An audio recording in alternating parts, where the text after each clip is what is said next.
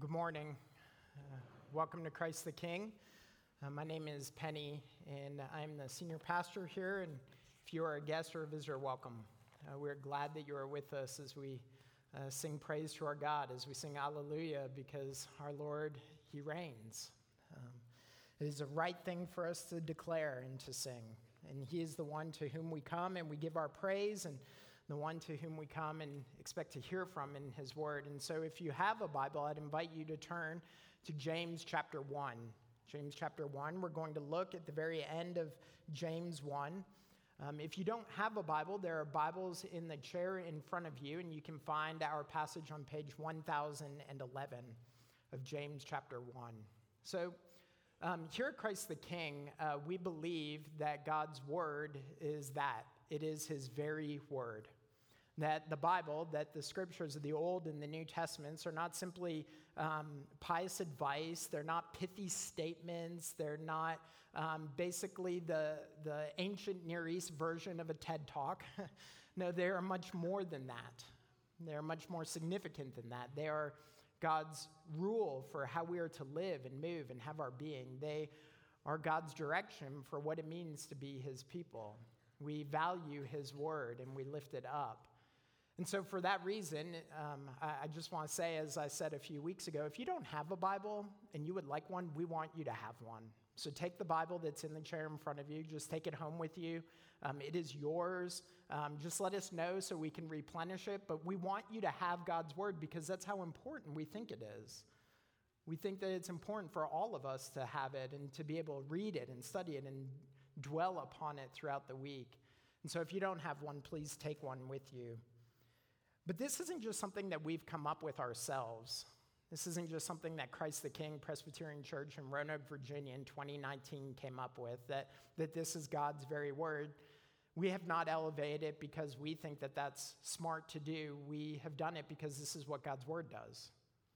The biblical writers tell us of how important God's Word is for us and how important it is for us to follow and to be led by. And that's exactly what James is going to talk about this morning. And so if you would, follow along, James 1, beginning in verse 19. Know this, my beloved brothers, let every person be quick to hear, slow to speak, slow to anger. For the anger of man does not produce the righteousness of God. Therefore, put away all filthiness and rampant wickedness, and receive with meekness the implanted word, which is able to save your souls. But be doers of the word, and not hearers only, deceiving yourselves. For if anyone is a hearer of the word and not a doer, he is like a man who looks intently at his natural face in a mirror. For he looks at himself and goes away and at once forgets what he was like. But the one who looks into the perfect law, the law of liberty, and perseveres, being no hearer who forgets, but a doer who acts, he will be blessed in his doing. If anyone thinks he is religious and does not bridle his tongue, but deceives his heart, this person's religion is worthless. Religion that is pure and undefiled before God the Father is this: to visit orphans and widows in their affliction, and to keep oneself unstained from the world. Friends, this is the word of the Lord. Thanks be to God. Let me pray for us. Our God, we do thank you for your word. We thank you that you have preserved it and given it to us. We thank you for the ways in which your word convicts our souls and leads us in the way that we are to go. And so we pray that you would do that again. Lead us by the light of your word along the path that you would have for us. And allow the words of my mouth and the meditations of all of our hearts to be in line with the truth of your word so that we would give you glory. We pray in Jesus' name. Amen. Amen. So recently, I read the very dark book, The Picture of Dorian Gray. I know some of you have read this book. Oscar Wilde's very dark novel, and it is dark. Dorian Gray centers on this man, Dorian Gray, as the title gives it away, Dorian Gray. This is a man who, by every estimation, by every accounting of those who have seen him, he is a beautiful man. He is handsome. He is full of life and beauty. Everyone who sees him is drawn to him and can't help but be overwhelmed by how handsome this man is. But though Dorian is very beautiful, though he's full of life, he's also very, very vain. Early in the book, it becomes very clear that he takes great pride in his appearance, and he laments that one day age will rob him of his beauty. It will take it away. And so because of that, he makes what amounts to be a deal with the devil, where he will not age, where over time, though years will go by, his face and his outward appearance will remain the same. And that's exactly what happens. Over time, he doesn't age. All his friends, all his buddies, all the people of the same age, they're getting older and they're getting weaker and they're getting closer to death. But Dorian remains young and beautiful and handsome. But what's interesting is that though he doesn't age inside his soul and his heart is becoming shriveled. Though outwardly he is beautiful, his soul is becoming ugly. And this is depicted in the portrait of Dorian Gray. You see, early in the book, an artist paints this beautiful picture. It's a very accurate depiction of Dorian. It's filled with his beauty, and people marvel at it. And the artist himself said, "This is my greatest work. I'll never paint again." And at first, that's what it is. It is this beautiful work, and it depicts his outward beauty. But over time, what's fascinating is that as Dorian doesn't age, and as his soul becomes darker, the painting starts to reflect his soul. You see, the painting starts to change. His face starts to have wrinkles, and his skin starts to sag, and his eyes become lifeless. And this once beautiful painting is now a depiction of a man who is very grotesque. And we understand, the reader as well as Dorian understand, that this is a depiction not of his outward appearance, but of his inward state. So what would he do? Well, what should he do? When he sees that this is what he is really like, that this darkness, this hardness of heart is what's occurring inside of him, what should he do? What would you expect him to do? Well, you'd expect him to turn from his ways, right? I mean, he's seeing the direction of his soul. You would expect him to turn away from that. You would expect him to replace his vice with virtue. You would expect him to put on purity rather than promiscuity. But instead of changing his ways, Dorian simply covers the painting, and he puts it in a room, and he locks the door, and he forgets about it. You know, as I read that book, I couldn't help but think about James 1. And I couldn't help but think that what Dorian has done with that portrait is the very thing that some of us are inclined to do with God's word. You see, as we look on God's word, right, as we read God's word, as we come to church and we hear God's word, as we recite God's word, as we study God's word, it's easy for us to look upon God's word with our eyes, but as soon as we stop looking upon it, it's easy for us to go about our days and forget what we have looked on. It's easy to forget what we have read, right? We look on his word and we read it and we come to church and we figuratively, like Dorian, we throw a sheet upon it and forget what we have seen. And that's the very thing James is warning us against. Look at verses 22 through 24. James says, "Be doers of the word and not hearers only, deceiving yourselves. For if anyone is a hearer of the word and not a doer, he is like a man who looks intently at his natural face in a mirror. For he looks at himself and goes away and at once forgets what he was like." You see, James's concern is for the person who hears God's word, who reads it, who can talk about it, who can even formulate doctrine out of God's word, but it has no impact on his life. Right? The word has been heard, but it has not been acted upon. And what James is telling us is that this lack of doing God's word may be indicating a lack of true faith. Did you hear it? That's what he said, right? Those who hear it but don't do it, they deceive themselves. And what are they deceiving themselves about? That, well, I've heard God's word. Maybe I've even memorized it. Maybe I can even read it in Greek and Hebrew. But it has had no impact on my life. So, but I'm well with God, right? My relationship with him, my standing with him is good. But what James is telling us is that just because you have heard it, if you do not do it, it may be you're not doing it because you have really not truly heard it. and it has not changed you. And so he's warning us. He's warning us that as God's people, as those who have heard God's word, we are to be doers of his word, not just hearers of it. And that's what I want us to talk about this morning, what doing God's word looks like. But before we get into doing God's word, we need to hear why we would do it. Okay, we need to hear why we would do it. And James gives us two reasons why we would do God's word. And the first is because God's word is the word that saves. Look at verse 21. Receive with meekness the implanted word which is able to save your souls. So James is building off of what we heard at the end of last week when he said that God of his own will brought us forth by the word of truth. By his word, God gives us new life. So this new life that we have in Christ, it comes through his word because it is in the word that we learn of salvation. We hear the gospel, right? That word gospel simply means good news, right? The good news that Jesus lived a perfect life where we could not live it. The good news that Jesus died in our place. He took our sins and God's judgment upon himself. The good news that death cannot contain him, but he rose to new life. And the good news that in doing all of this, Christ has saved us from our sins. You see, we hear this good news in God's word. Like, we can look at the world around us and learn many things, right?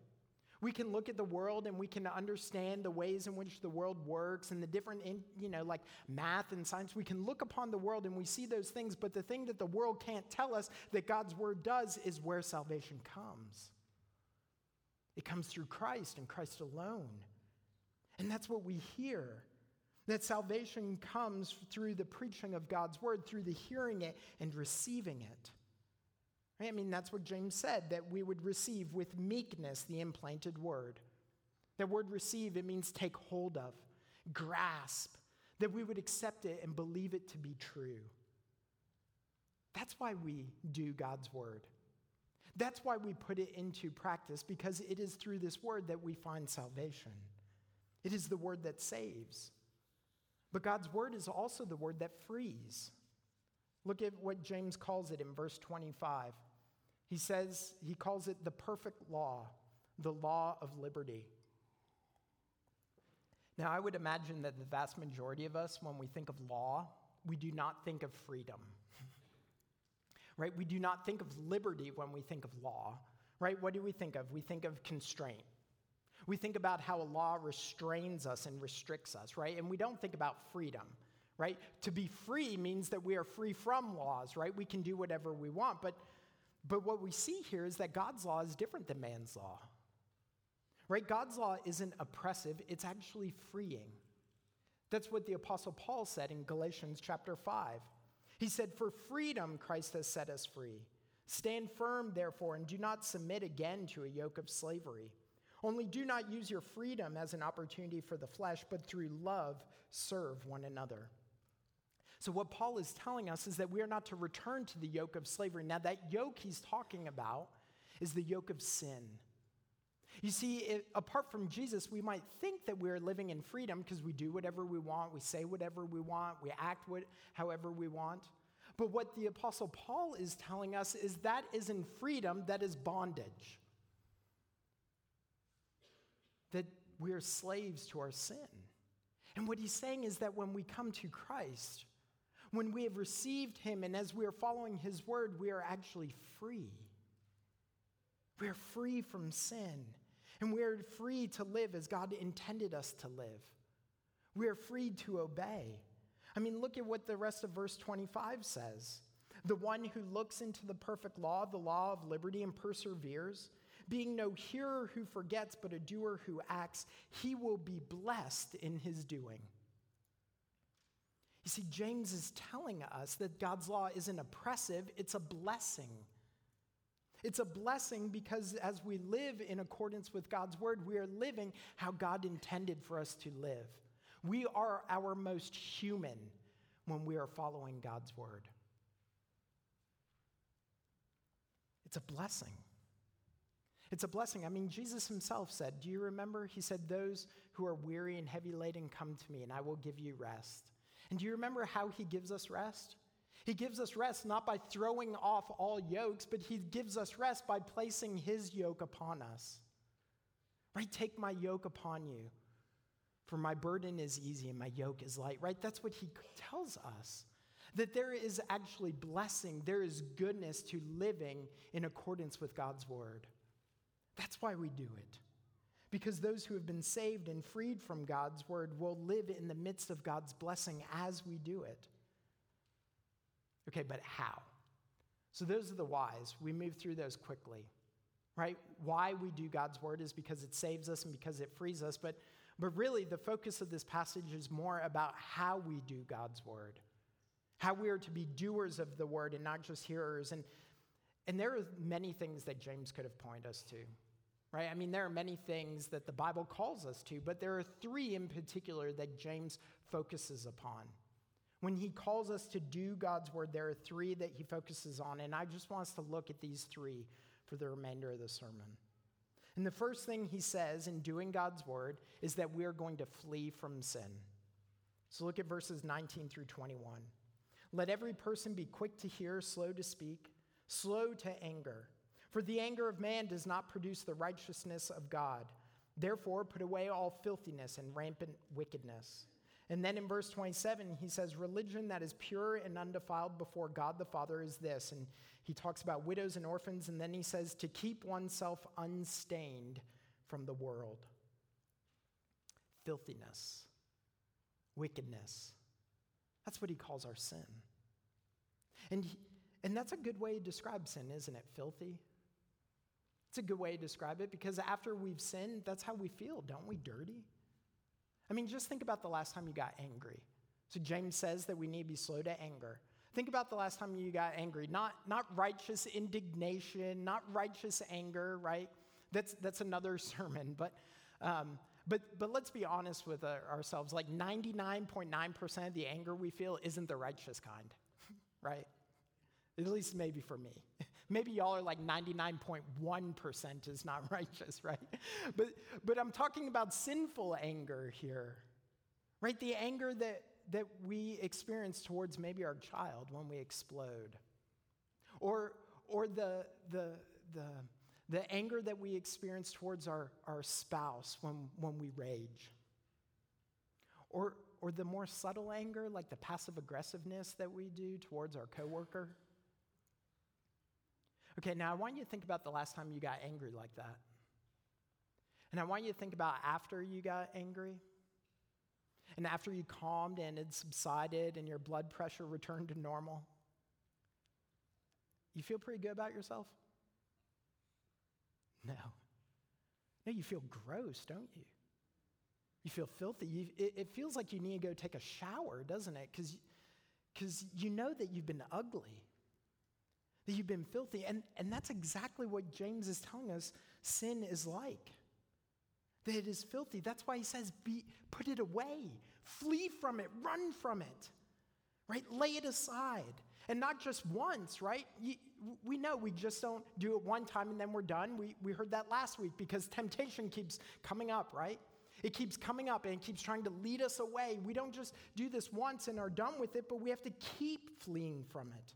Look at verse 27. Keep oneself unstained from the world, right? Keep, it means it's a constant battle that we are engaged in. Now look, when we hear keep oneself unstained from the world, I imagine that many of us, we start to think, okay, so how is the best way for me to keep unstained? I know I'm just going to pull away.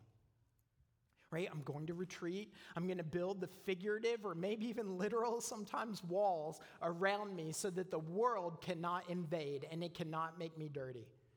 Right? I know that we think this. But there's a couple of problems with this way of thinking, of trying to keep away from the filthiness of the world. The first problem is that even if I was left alone, I would still have my own filth to deal with, right? I mean, that's what we heard last week. But beyond that, that's not how Jesus called us to engage with the world, is it? I mean, in John chapter 17, the high priestly prayer, Jesus didn't pray, God, remove your people from the world. What he said, let them remain in the world, but not be of the world. And so the response isn't to pull away. The response isn't to keep the world at bay. The response is to live as distinctively word-oriented people in the midst of this world. And so that will mean that at times, as we live in the world, there are places we won't go. And there are things we will not say. And there are things that we will not look at. And we do it because we are people of God's word. That even while we live in the midst of the world, we live distinctively from the world by obeying God's word. And one of the distinctive ways of doing this is reflected in the next two things that James tells us to do. The first is that we would be promoters of mercy. So we do God's word by fleeing from sin. The next is we dispense mercy. Look what he says in verse 27. Religion that is pure and undefiled before God the Father is this, to visit orphans and widows in their affliction. Now, in James's culture, the one that he's writing to, widows and orphans would have been some of the most needy of people. They would have been needy because in this culture, without a husband or a father, they wouldn't have anyone to provide for them their daily needs. And so James is calling on the church to show mercy and care for those who are in need. And really, this is just a continuation of the Old Testament, right? Because in Exodus chapter 22, Moses writes that we are not to take advantage of a widow or an orphan. And in Isaiah chapter 1, we're told that God won't recognize the worship of his people until they repent and they seek justice and correct oppression and bring justice to the fatherless and plead the widow's cause. You see, what God is telling us is that his people, when we obey his word, are going to be people of mercy. That we are going to see the needs of the people around us, and we are going to seek to demonstrate God's mercy to them. Now, I don't know what that's exactly going to mean for every single one of you.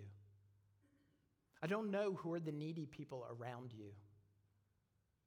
For some of us, it might mean that we're going to engage in foster care. And we're going to bring in children who are needy, that have a father and a mother, but are in need of a safe place to live. It may mean engaging in foster care, and some of you are doing that. It may mean engaging in adoption and bringing a child or a son or a daughter into our homes and calling them son and daughter, and then being brought into our family. I know some of you are involved in that. It may be giving voice to those who are voiceless, like the unborn and the refugee. It may mean that we help those who are handicapped and we visit widows, right? That we show up at a door and the only reason we are there is just to be present in their life. I don't know who are the needy people around. Maybe it's that we engage in ministries like Jobs for Life, right? That we help those who are in need of employment and of learning how to get a job, right? And if that's something that you'd like to do, Mark Poole would love to talk to you.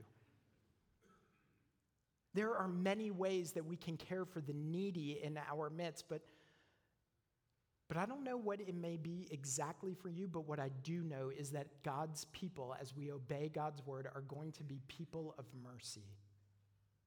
That we are going to see those in need around us, and we are going to seek to be demonstrators, ambassadors of the mercy that God has shown to us. That's what James is calling us to do. But the final place that James calls us to do God's word is related to our tongues. He says to flee from sin. He says dispense mercy, and he tells us to guard our tongues. Look at verse 26. If anyone thinks he is religious and does not bridle his tongue, but deceives his heart, this person's religion is worthless. Man, that is a bold statement, y'all. Right? Like, if I just stood up here and I said, if you don't watch your tongue, your religion is worthless, you'd probably account it for, man, Penny's just making a point, right? Pastor's being all hyperbolic to try and make it right. A little over the top, Penny. No. James is saying that. He's telling us that the way we use our tongue is a direct reflection about what's going on inside our hearts. Right? He began this whole section with, my beloved brothers, let every person be quick to hear, slow to speak, and slow to anger. slow to speak and quick to hear. I mean, talk about being distinctive from the world, right?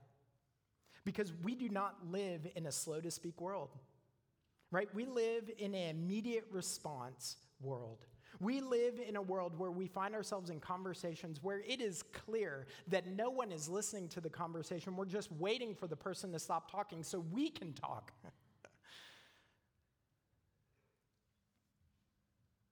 But God's people are to engage differently than that. We're not to be the people who are quick to fire off responses and fill the quiet with incessant chatter. No, we're to be people who listen. And I have to tell y'all, this is hard. Like, this requires the changing of our spirits and of our demeanors and of our inclinations by God's word. Because we can't do it on our own. Because we are inclined to want to speak, especially when we're convinced of how to solve the problem, right?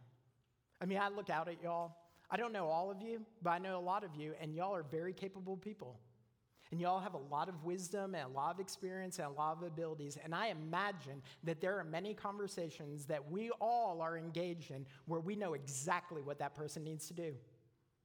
And you might be right. But to be slow to speak and quick to listen means that we might need to actually listen and hear what the problem really is. And to just listen and be present in the midst of it. You know, I actually had to confess this to one of my kids the other week.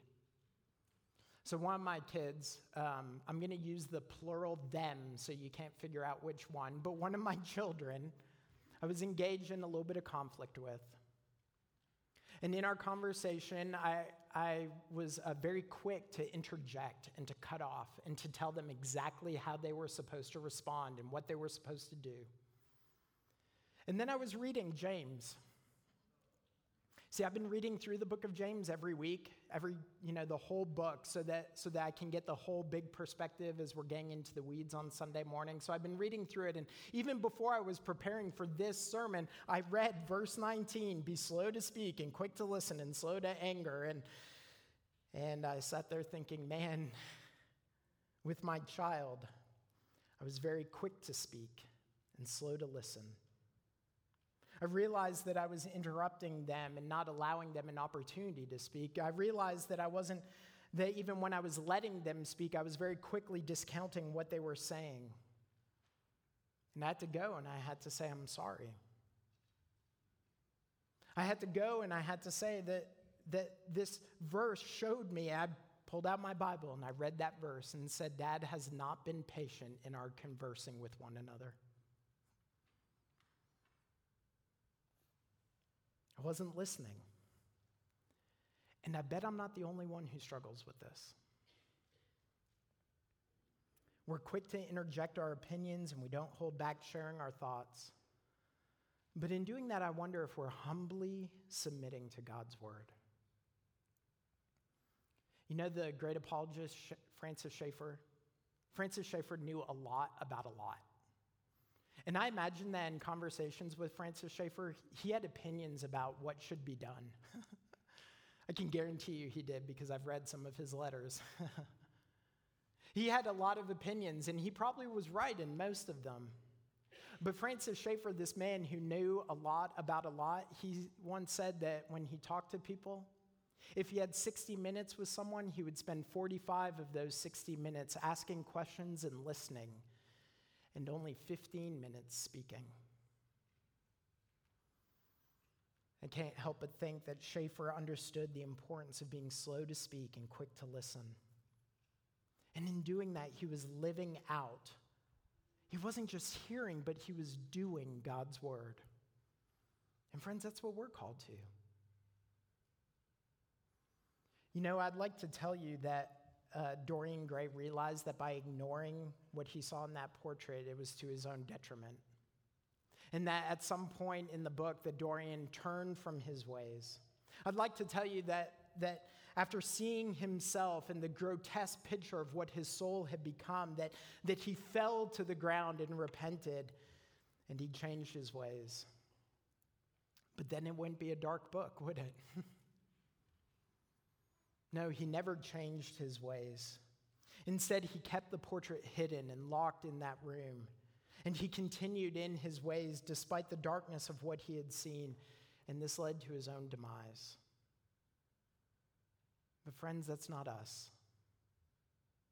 We're the people of the Word.